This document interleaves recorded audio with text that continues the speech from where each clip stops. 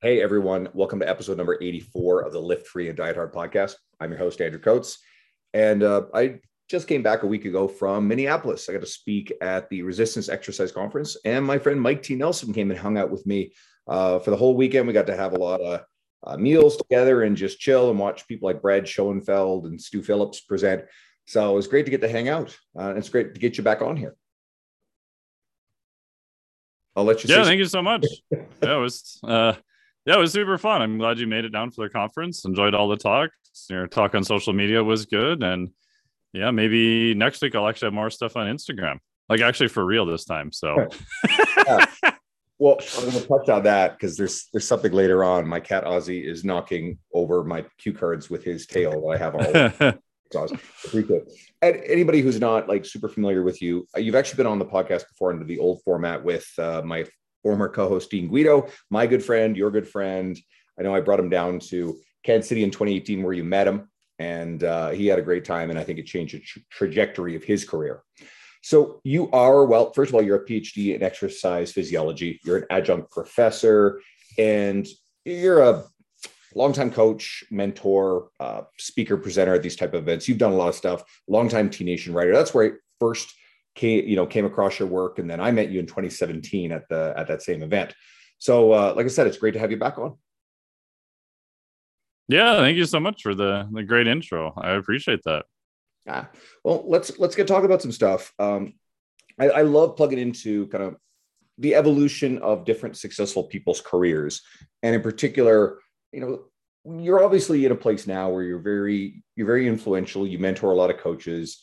A lot of people know your name. You have a massive email list. We'll go into that later. But what are some of the things that you focused on or did early in your career that set you up to be where you are right now? What was important?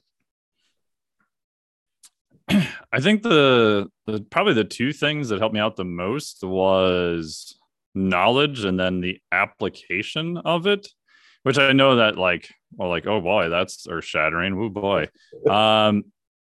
But I remember being on like an early forum, Mike Boyles, and this is back, almost 2 decades ago now, right when it first started.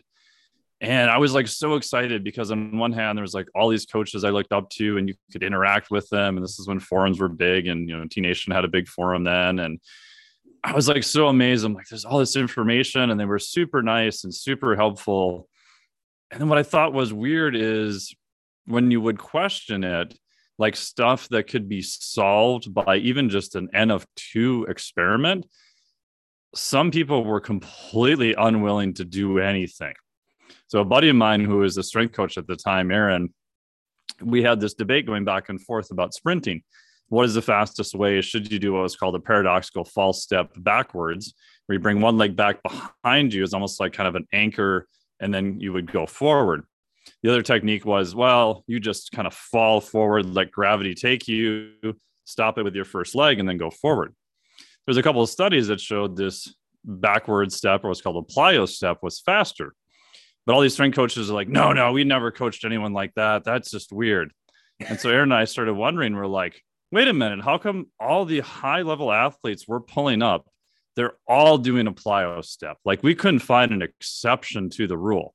And so Aaron went and took a bunch of athletes each day and posted his results on there. It's like, yeah, I took these 2 athletes. I had them do the false start and I had them do the plyo step. And this guy was that much faster. And he just kept posting them day after day. And it was like, you kicked a hornet's nest. Like these people were getting pissed. And I'm watching this, and I was good friends with him. And I'm like going, these people have facilities. Like I've seen pictures of their facility. It's amazing. They've got, hundreds of feet of turf. Like they have athletes in there all the time. They could easily replicate this. But what they did was they just got mad and said, no, this is dumb. And eventually he kicked him off the forum. And I was like, isn't this strength and conditioning? Like, shouldn't we be taking knowledge and like trying to apply it?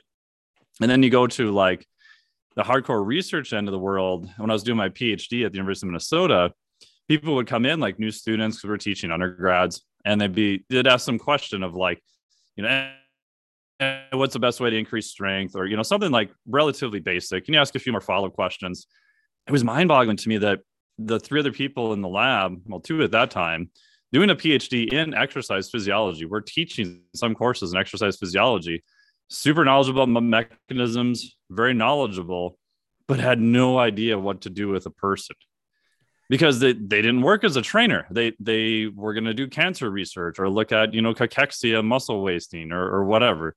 So it wasn't in their wheelhouse per se, but I was, again, boggling to my mind of like, but don't you wonder about this? Like, don't you go to the gym and kind of train yourself? They're like, yeah, I never really thought of it. I'm like, you're doing a PhD in the field, for crying out loud. And so then I started getting curious. I started like 400 level students who were going to graduate in my exercise phys class. I said, okay, how many of you people in here even exercise routinely?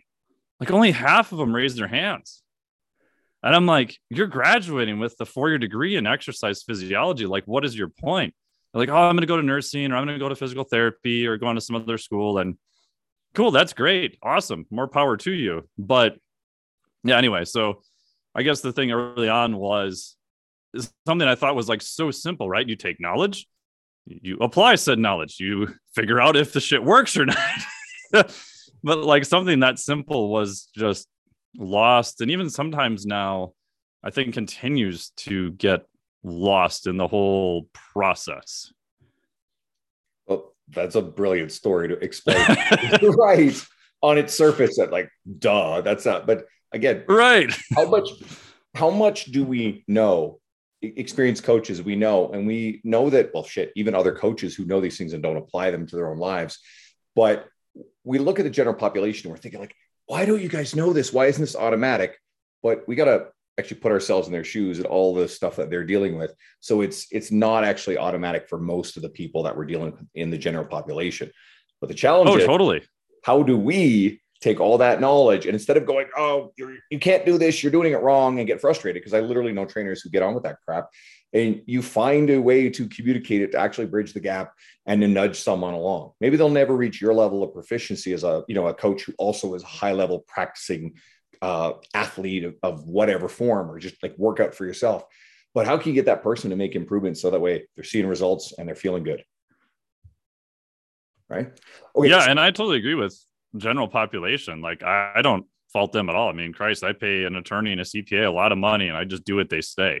Right. I'm not an expert in that area. So I don't expect any general population or even some people I work with to know that. But it was mind boggling to me that professionals at the highest level they still had this sort of impasse on it, I guess.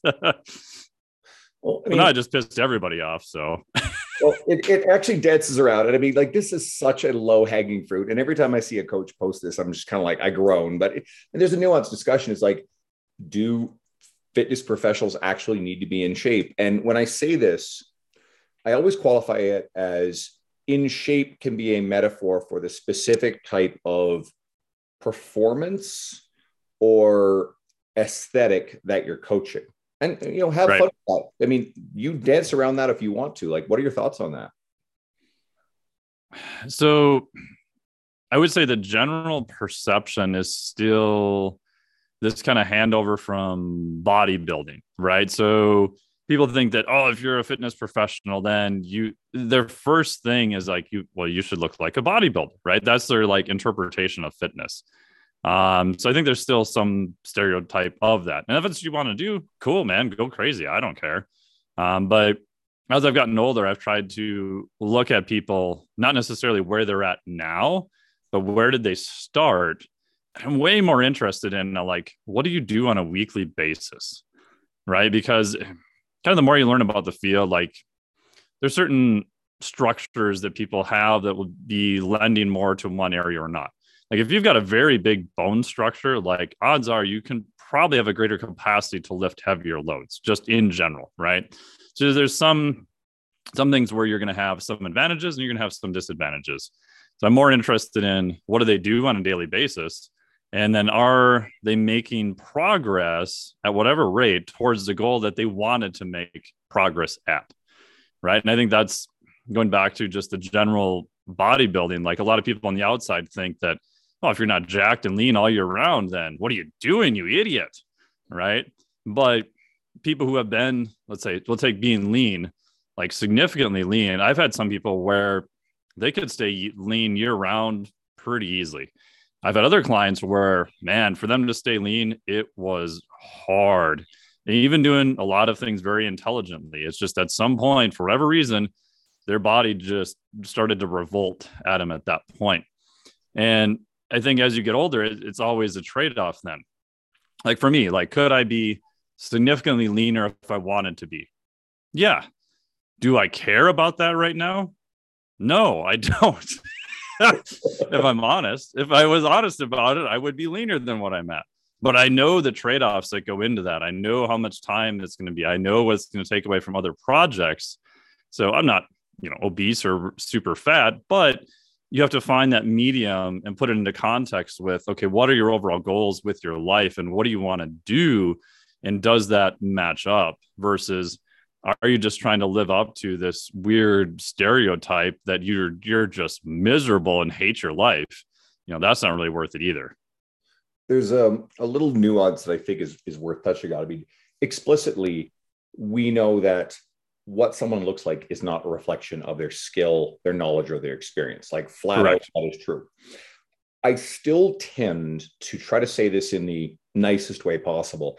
If you've got young or newer fitness professionals coming up through the industry, and if that professional is struggling with how busy they are, and if they're not, quote, visibly in shape, and again, in shape being that metaphor for whatever you're doing, then one of the best uses of your time and effort is probably going to be making progress on that. Now, if you've got someone who's had a fairly dramatic transformation, but is still on a journey, that's actually wonderful. That gives you a lot of credibility and relatability, especially if you're in that space.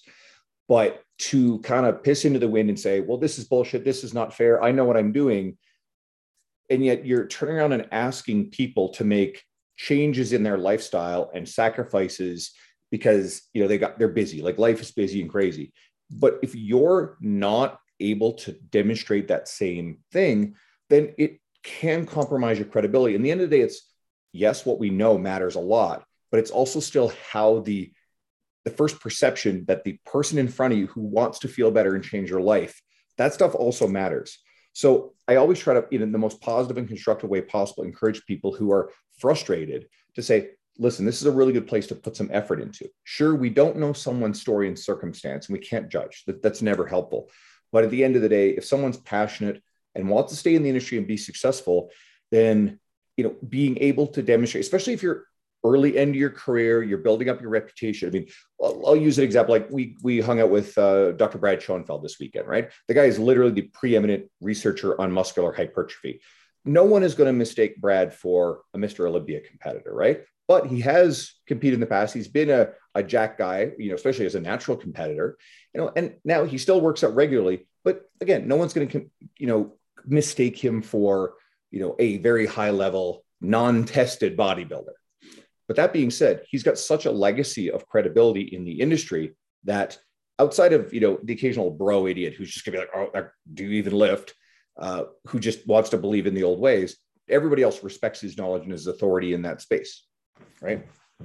But not everybody's. Yeah, no. And I agree with all that. Like when I first started, I mean, crap, my first 2 years of college, I was 6'3" and weighed 155 pounds.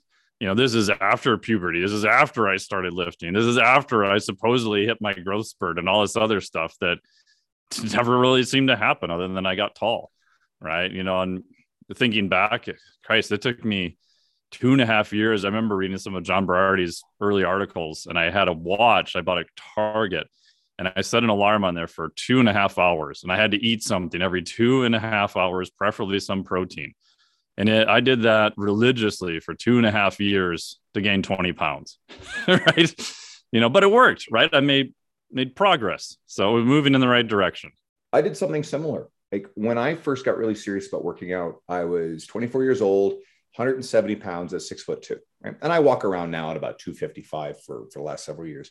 And I read the bodybuilding magazines and bought into all this stuff.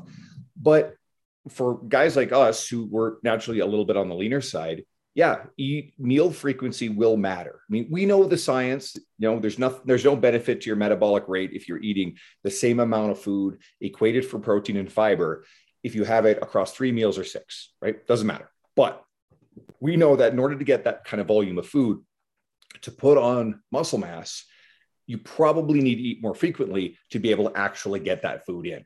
I still have a protein shake right after a workout. I know the anabolic window is bullshit. I know that. But it's another opportunity for feeding. And it's very easy. And it's a good habit that is like a constant trigger. End of the workout. Okay, there's a trigger for the habit. I have the protein shake. It's got creatine in it.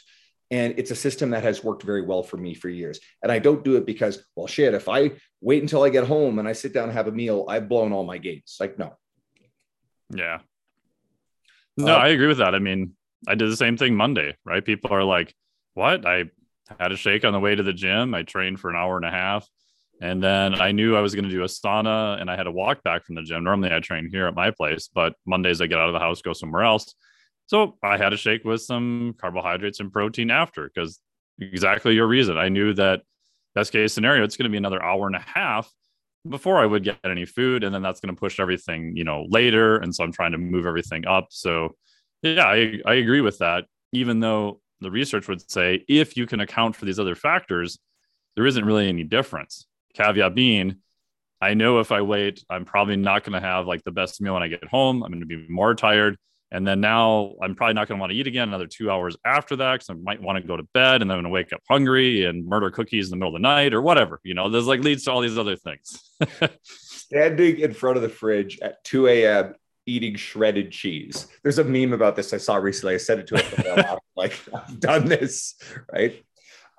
There is also one thing I think is fair to say about within the powerlifting realm. I know this is an argument. I think most of the credible powerlifting coaches have demonstrated, at least at some point in their career or ongoing, that they're pretty strong human beings. And I think that world, I think they're wired that way. And it's again, it's not about what you know, it's about how the population who might train with you perceives you. And I'm thinking that most powerlifters are probably going to look at you and go, they want to see that you're pretty strong, or at least have a demonstrated track record. I mean, like someone like Louis Simmons. I mean, Louis is a strong human being all the way through, but I'm pretty sure Louis's legacy later in his career, someone's like, yeah, Louis still got it. I'll train with him. He knows his shit. Yeah. And Louis at that point later in his career could also point to all the athletes that he worked with too. I think that's a part we forget too. When you're starting out, you don't have anyone you've worked with, right? You have no social proof. You have no almost referrals. So you have less to go on. If you're, 15 years into it, then, like look at NFL, coaches, right? Bill Belichick probably still lifts, but I don't know if he's in the best shape ever compared to most football players. But a lot of people are probably not going to argue with him as a coach, right? But he's got decades upon decades of results that he can point to at that point. If he walked in day one, it's a little bit of a different story at that point. Absolutely. All right. So obviously we talked a little bit about the early stuff that mattered. What do you currently prioritize with your time, the things you put your time into to keep your career, your work fresh, exciting, sustainable? Yeah. So this is something I spent a lot of time probably thinking more about the last couple of years. Just because and John Barty's talked a lot about this too. Like when you start out, like just say yes to everything, right? I said yes to like, you want me to write an article? Sure. Who are you? I have no idea who you are. I'll write you an article, right? And podcasting wasn't really a thing then, but later podcasting became a thing. You want to be a guest on a podcast? Sure. Like, if you started your podcast yet? No, I don't even know who you are. I'll be on your show, right? So you're just trying to do everything possible everywhere. And then at some point, that's going to reach kind of a crescendo where you're going to start running out of time. And at that point, then you have to be a little bit more selective, right? Because you're like, oh man, if I say, yes to Joe Bob's podcast, who hasn't even started one, I don't even know if that thing's going to see the light of day, right? Which has happened. So at some point, you kind of have to be a little bit more selective at that point. And then it gets a little harder because it's almost like the sort of death by opportunity, like the thing that you really wanted when you start. Now you almost have a little bit too much of. So by definition, you have to prioritize. And I'm always fascinated about what do you do to prioritize then? So a couple of years ago, one of the questions I had is, where I'm at now, am I going in the right direction? right? And the answer I got was, yeah, I think I'm kind of going in the right direction. So a year later, then I'm like, okay, how do I decide what to do then? Like, what criteria do I hold it up against my values? Do I look at income? Do I look at exposure? And as woo-woo as this is, I was in Costa Rica, did an ayahuasca ceremony there, and that was the main question I had.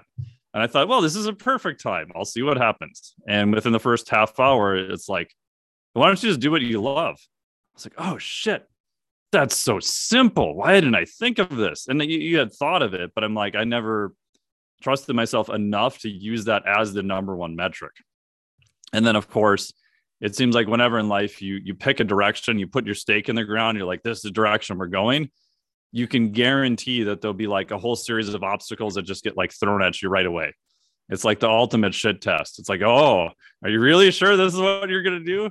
Because at that point, I had some clients who I had 5 clients drop off literally within 3.5 weeks, which that had never happened to me before. And it was all just weird coincidence, basement floods, taxes. Didn't really have anything to do with the training or anything like that. It was some, external circumstance. And so then I'm like, well, I could definitely open up more spots, right? That's definitely an option. But onboarding people, doing everything else, I like it, but I knew it was going to take away from projects I had already committed to. So I'm helping Cal Dietz with the next version of triphasic training. So that's kind of the main project I'm working on. A couple of other smaller projects. And so it was almost like the universe is like, oh, and here's your tax bill. Oh yeah, it's way higher than we thought. Good luck with that. It's like, and I could feel myself going back and going, but man, I could open up like 10 slots. I could probably fill them. I have a newsletter list. I could do all these things. But that's going to take away time from the thing that I really, really wanted to work on. So right now I'm kind of, in the point where I'm still kind of riding it out. I added one more client, which was great because I had one person drop off. So I'm like, it'll keep me at the same. And then, as you know, when you run your own business, a lot of projects, you don't get paid until the thing is out and sold if you're getting a percentage of what it is. So that's great. Once this product's out, it's selling, hopefully it's doing well, you're great. In the meantime, you've got this gap to fill of, okay, do I just keep kind of riding this out and kind of throw all my bets into this area?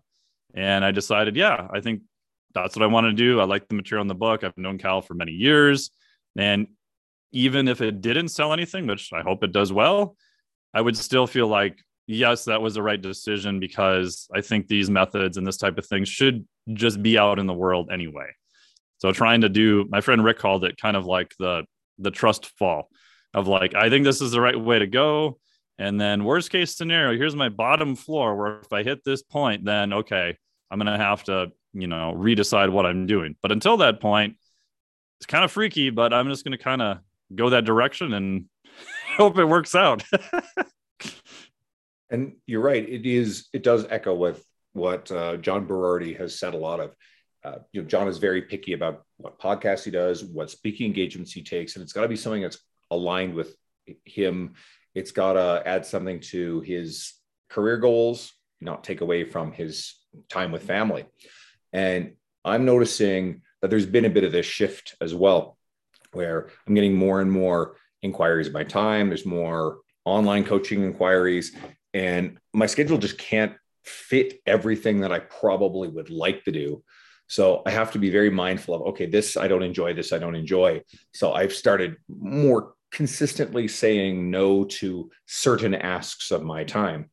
And I'm also trying to say, okay, well, what phase of my career am I in now? And I'll be very transparent because I always am. That one of those things is brand growth, right? Is enhancing the authority and credibility within the industry. So if I get a speaking engagement, I'm going to I'm going to say yes to that because I really want to make sure that works. There may come a time down the road where I have to start saying no to that. If someone asks me on a podcast, I almost always will try to make that sort of thing work, right? And I try to put a reasonable amount of time into being engaged on social media without being a slave to it. I try to be really intentional. So those things. And then I got to make sure my clientele are in a really good place because I don't have any of these projects that are of the scale where there's going to be a major payoff. I'm trying to put myself in a position that maybe someday I can pivot in that direction. But for now, I just want to make sure that my coaching stuff is pretty topped up. So that way I can piss off for a week to Florida to an event if I want and go catch some Tool concerts and not have to worry about making a mortgage payment. Yeah, no, I totally agree. And I was talking to my buddy Travis about this the other day, is that, I mean, I think the only reason to kind of run your own business, which a lot of trainers do, is because you probably like freedom more than income, right? I mean, I worked in the biomed company for quite a while. I worked there for 10 years in cardiac stuff. I finished my PhD. I had a master's in mechanical engineering. I could have literally walked down the road and started at probably 100,000 a year, like pretty easily. And that's not just to brag. That's just for people who have a dual degree that was in two different disciplines that are terminal degrees in that field, the 10 years experience, that was just the going rate. But that came with the caveat of I couldn't just work 20 hours a week and do half time. It would be full time, which would be 40 to 60 hours a week. You're going to start at 2, maybe 3 weeks vacation, 4 if you're very, very lucky. But you may not be able to take that because of project schedules, everything else. And I'm like, do I really want to do that? It's like my main thing that I want is more freedom and me to pick what I want to spend my time on. Right. So we usually go down to South Padre, do some kiteboarding in the spring and the fall. We work online so we can work down there at the same time. So I realized that it's worth the pain in the ass to do things on your own. I think if you really value the freedom to pick and choose what you want to do, because if you don't, then I don't think the headaches are probably not worth it. It may take several years. I mean, it's still starting a business, right? It's like front in a business. Don't expect massive paychecks and all kinds of freedom in the first little bit. You're going to be working a lot more than probably what you would be, quote, full time with a salary based job. Oh yeah, it puts you in a position to be able to do that later, and that's kind of how mine has been materializing. I'm also a workaholic, so I'm kind of going all day late into the evening. This call is sandwiched in between a whole bunch of other stuff. I got a consult after you, a couple more clients. I got to do my online updates, and I still got a presentation I'm working on for the local NSCA. Actually, I'll shout that out because anybody who especially is Edmonton or Alberta based, I'm giving a talk on being a fitness writer at the NSCA Provincial Clinic here in Edmonton at SVPT June 4th. So message me on Instagram if you're interested in that. That one's going to be sweet. And I'm actually going to do the same talk again at the Inland Empire Fitness Conference. And I think that's the weekend of like August 13th and 14th in Spokane at Tim Arndt's event. That one is a blast too. So anyway, quick little plug. Hopefully I'll see some people there. I mentioned your email list earlier, and you're sort of the example I like to use about, following isn't necessarily measured in visible followers on, say, Instagram or, God forbid, TikTok, which I think is great for coaches to embrace TikTok. But you probably have an email list many orders of magnitude larger than most people's social media followings. And as you alluded to, you don't necessarily post a lot of like highly engaging, frequent stuff on Instagram to drive growth. Maybe you'll change that. So what are your thoughts? Like, I'm on your email list, so you email out almost every day. And people are worried about sending out daily emails or putting up daily posts, and they think, oh my God, like I'll annoy people. They're going to unfollow me. They're going to unsubscribe. So what would you say to kind of counteract that fear? And how has the process worked for you with that frequency? Yeah. If you send crap, people will definitely unsubscribe, right? So I think that's the first question of, make sure you have something that's worth saying. At least, my bias is more infotainment type area. And then, like you said in your talk, it doesn't have to be perfectly unique at all. So that would be like step one. And when I first started doing it, I was lucky. I had a newsletter list relatively early on. In probably 2016, I hired a business coach. And I paid him $2,500 a month for business coaching, which at the time, I literally almost like pissed myself to sleep for the first 4 months. Like my whole goal after 5 months was just to break even, because I realized that I'm like, oh, how many business classes have I taken? I've been in college full time for almost 18 friggin' years. Oh, I haven't taken a single business class. Do I know anything about accounting? No. Do I know anything about business? No. Maybe I should get professional help. Shocker, right? And so I had a newsletter list. He said was, well, you're only emailing them like twice a week. You should send daily content. And first I said, what are you, crazy? Everyone's going to unsubscribe. They're going to hate me. And then he's like, no, I've done this with many companies before. And he had run like legit, multi-million-dollar businesses. And I thought about it and I'm like, okay, why am I paying this guy $2,500 a month if I don't even test his advice, or I don't even trust his advice enough to test it? So I said, okay, great. I will do this. You'll help me with it. I'll run it for 4 weeks. And if I get like a massive unsubscriber of, 5 to 10%, then I'm just going to shit can this and we'll call it a cool experiment. And what I found was like almost no one really unsubscribed. Like the unsubscribe rates didn't go up any higher, but my conversions and everything else went up exponentially higher, much higher. And then I realized, I was like, oh, it's just communication, right? So if I told my wife, I'm like, hey, guess what? We're only going to talk once a month. Like that's not going to go well, right? But if we can have good conversations more frequently, it's only going to be a benefit, right? And so even now with some of the people I have that I do a mentorship with, all the people that are great, like we've been helping them actually with their writing and everything else, but there's still a hesitancy to send it, because if you're new, you're going to put yourself out in the world. And yes, some people are not going to like it. Some people are going to unsubscribe.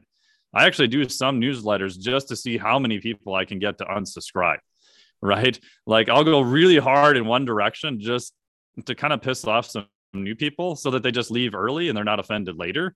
But the core people, they like that, right? Those are the emails that they resonate with the most, that I get the most replies from, are sometimes the ones that I also get the most unsubscribes, which I'm like, that's great, right? Because at least now people are sort of paying attention, and that's kind of a good marker. Like the worst thing is where you never hear anything from anyone and they're just bored, silly, and then eventually they're just going to unsubscribe or never buy anything anyway. And let's put it this way too, because how different is it really from me putting up a daily social media post and caption? It's not that different.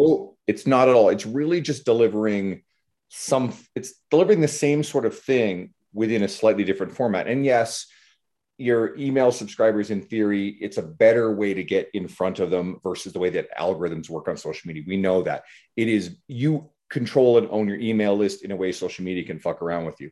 So it is always valuable to get people over onto an email list. 100% true. Coaches, if you guys don't have your email list started, figure this shit out. Okay. ConvertKit is great. MailChimp, whatever you want to use. Right. But fundamentally, I mean, if I was worried about, well, shit, if I post daily on Instagram and people are going to unfollow me, I'm not going to post. That actually is counterintuitive. I deliberately post once a day, sometimes twice. Every time I post Larry, my 71-year-old client who's strong as hell, no one ever goes, I'm sick of seeing Larry posts. They literally freak out. Damn it, Larry again. They're all like, please, we want to see more Larry. Or if I go like 2 weeks out sharing them, they kind of get antsy. They're like, where's Larry? Right. So they get kind of annoyed. So I've kind of created a monster here now with them all. And what happens? Okay, Instagram's a weird thing. You get tons of unfollows anyway, but I think those are just like spam bots that come in and out. That's just part of it. But my social media, quite frankly, is one of the fastest growing social media accounts in our world, right? John Goodman has just been skyrocketing. And we've had some conversations about that. And he knows what he's doing with that. He's written like 10 books on marketing. I'll give him credit. Yeah. Outside of that, mine is blowing up. I just looked at it today. I've gained 12,000 followers in the last 30 days. Holy shit. Nice. That's insane, right? And so, I mean, those are more contact points. But if people get tired of the frequency or don't like my style and they unfollow, well, that's actually a good, because it filters them out now. There are people who otherwise will be sitting there not engaging with my stuff, which actually affects your performance on the algorithm. It's no different with an email list. Your email list kind of has a credit score of sorts. If people aren't opening your emails, it has this score where it says, okay, this is probably spam or junk, and it ends up in more junk folders, which hurts you in the long run. So you want to get rid of people who aren't engaging with your following on social media or with your email list. Yeah, and I purposely go and clean people out right now I'm doing it every 4 months, right? Which the first time I did that, I was like, because it does kind of hit your ego. Like I sliced my email list probably by 60% the first time I did it several years ago. And that to me was like a big kick to the nuts. I'm like, oh my God, what am I doing? And then I realized I'm like, well, these people were not engaging anyway. You send them a follow-up email, you tell them exactly what's going to happen. If they still don't engage, there's no use, right? What I'm probably not going to reach them for whatever reason, right? So just get rid of them, and then your deliverability goes up. Everything else generally gets better too. So what key things in terms of media put you in a position where you are now, well known to the point where you have this really strong email list? And even without really trying with Instagram, you got a good chunk of followers. What was the stuff that got you to the point where the industry, because I remember when I went to, the Kansas City in 2017, and I'm like, oh man, that's Mike T. Nelson. Cool. Right. Like stuff on T Nation. And I'm thinking that T Nation was probably one of the major catalysts for it. Yeah, so actually most of it was like a lot of blogs back in the day. So I still have my Blogger account up. Like people can see like how horrible my writing was early on. But I just started doing stuff. Like I think the first post I ever put up was about like some cardiac dissection I did in the lab and how it's related to aerobic training or something. I don't know. And then I found by doing that, this is like back many years ago when, for a while I would get like 1,000 people a day and got a lot of people to subscribe to the newsletter. Pretty easy. Like I did a little bit of paid traffic, but not a ton. And then everything kind of morphed a little bit more towards social media and that type of thing. And then I was going to transfer when I redid my site for the fourth time now. I was going to transfer all the old articles and I started reading them. And honestly, I hated them. So I literally shit canned probably 500 articles, which any SEO person out there is probably just like going to yell at me. But I didn't have the time. I didn't have the bandwidth to move them over. It was stuff that I wasn't necessarily doing right now. So even if I got the traffic, it wasn't specific to what I wanted to do right now. Mm-hmm. So I was just okay letting it go. I left the original Blogger account up just as more of a historical marker per se. And if people want to go back and see how bad it was, they can still probably find it. So that helped a lot. And then, writing for T Nation and other sites like that was helpful. I had a bunch of, articles in Men's Health and other major magazines. And the magazines were good from like a credibility standpoint, but everything that I've tracked, like it didn't really move metrics all that much. Right. So I think if you're really into it, like once you write for one magazine, unless you're really into doing that thing, which if you are, great. But if you're just using it as a tool, it's kind of mixed, right? If you did 3 articles or 2 articles or 10, you can still say I had an article at Men's Health or whatever, right? So I think once you've got that, you're pretty good. The online ones do tend to transfer better. And then I took a lot of blogs and other ones where I did the article for free and I just got a link back to my website, or I would put a newsletter offer in there. And those actually pulled from a number standpoint way better than anything else, right? Because they're already on the article. It was easy for them to click. This is also back when it was, I confess, a lot easier to get email names on a list. It's much harder now. But those things actually helped quite a bit, even though they were not super public and well-known. So I kind of differentiated between what are good things to do for brand recognition as a name, like writing for magazines, T Nation, speaking, all these other things, 100% nuts on, that's good for that. But for what actually moves the needle day to day, getting people on a newsletter list and then seeing what conversions were to a sale, that to me actually was more direct marketing. And that actually worked way better. And I think people kind of conflate brand and direct marketing as the same thing. And there's a time and a place for both, 100%. But what is your goal and what are you trying to do? Right. So if I wanted to have a bigger brand, I would look to speak at, probably bigger conferences, right, for other publications. It may not transfer to my business day to day, but it would elevate my brand. If I'm looking to escalate newsletter subscribes in or opt-ins, like now I'm going to start doing a lot more paid traffic, right? Because the whole market has even shifted more where organic reach is really down. All the platforms basically want income from advertising. So it is kind of a pay to play if you're trying to get a sale or an opt-in. So I think just differentiating those in your head when you're starting out is super beneficial. And as long as you're clear on what you're doing, like both of them are beneficial. But I see too many people going for brand recognition, but they're living in their mom's basement and they make no money at all and want to do online training. Mm-hmm. It's like, you would be better doing direct marketing. It's not as sexy. People may not know you, but it's a faster way to try to at least pay your bills and then reevaluate what you want to do. And analogous to that would be My Road, which is, the in-person trainer, local reputation, word of mouth, massive referral network for a really long time. I've been training for 11 and a half years. I wrote on Facebook blog style, sure, which actually did really, really well for driving people who already were connected to me to my business. But my first article I published on my own website was 2018. I've been writing for T Nation for creeping up on 3.5 years. Great. That one is big on brand. I'll circle back around to it. But what put me in a position to be able to aggressively work on brand and industry credibility was the fact that I had the stability of a thriving in-person coaching business anyway.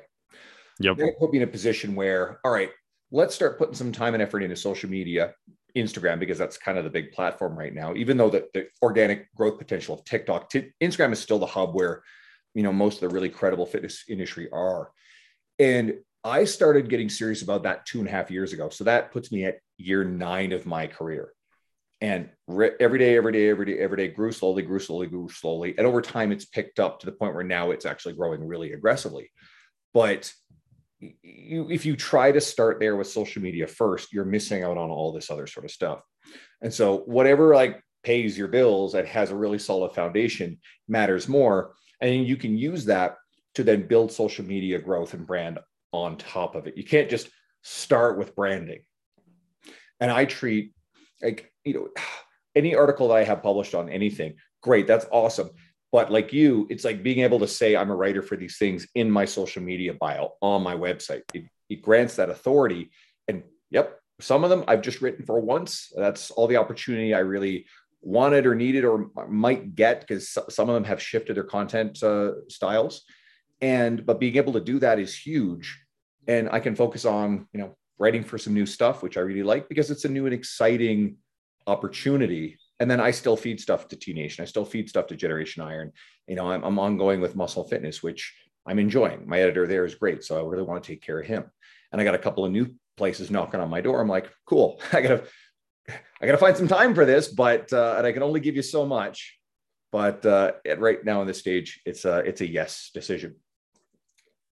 Yeah. And I think if I would add one thing to that would be, and I know you would agree with this, is just learn to be a better writer. And the only way you're going to do that is by just sitting down and freaking writing, because people are like, I have very nice people like yourself and other people that are like, oh, I enjoyed your newsletter. That was so great. And some people are like, well, how did you get to that writing style? I'm like, screwed up a lot of stuff for 15 years of writing daily. I don't know if there's a shortcut to it. There's some books I know you've recommended, and there's other ways to get better, but you're never going to get around the fact of just putting the reps in, right? It's like, you want to get stronger, you got to put the reps in. Yes, there's ways you can make that faster for sure. Education, applied knowledge, all these things help, but you just got to start somewhere. I definitely think there are some books that are worthwhile reading, because if you read those books and then you practice your writing through the filter of what those books will tell you to do, yes, like nuking adverbs or understanding the difference between active and passive. And anybody who's interested in writing, hopefully you'll grab onto this. Otherwise, I apologize. But active versus passive voice, or just making sure that your writing is crisp, clear. It doesn't ramble with a lot of weak language. Anyway, if anybody has these specific questions on it, message me, or literally try to come out to one of my presentations on this, because I'm going to have some real fun with this. And I'm not going to get too much into the weeds on the technical stuff. I really think go read the books on the technical stuff, just the big picture stuff. And you said it, you have to practice this stuff, right? You can't hack the process too much without the practice. Mike, where do people find you online? Where can they join your newsletter, your website, your social media? Yeah, so best place is where everything goes through is just MikeTNelson.com. If you go there, there'll be a bunch of options where you can get on the newsletter for free. We give you some other cool stuff. Instagram is Dr. Mike T. Nelson. So DrMikeTNelson. I might have more stuff on there. Some stuff goes on Facebook a little bit. And then I also do have a podcast, which is just the Flex Diet Podcast, which is weekly. And then I'm also on Iron Radio podcast, and that goes out weekly also. So those would probably be the main places. Once you're on the newsletter, just drop me a note, tell me you heard me here, and I'll send you a cool free gift too. Sweet. Awesome, guys. Go check out Mike, seriously. And like, just again, plug into all the stuff that Mike talked about that put him in a position where he's comfortable, successful, and is able to do this stuff on his terms. You may not have Jordan Syatt or Lane Norton's like breadth of like fame, but you're doing things on your terms very comfortably and enjoying it. Mike, real pleasure to have you on. If anybody finds this episode through Mike's media and you're finding me for the first time, go back and listen to Mike's old episode with me and Dean. You got to scroll back a little bit. And if you scroll through the history of guests, you're going to find a lot of people that you recognize, a lot of big name, successful people in the industry. You may enjoy those. Maybe you stick around and subscribe. I got to earn it, but I appreciate it. Mike, thank you so much. I appreciate having you on.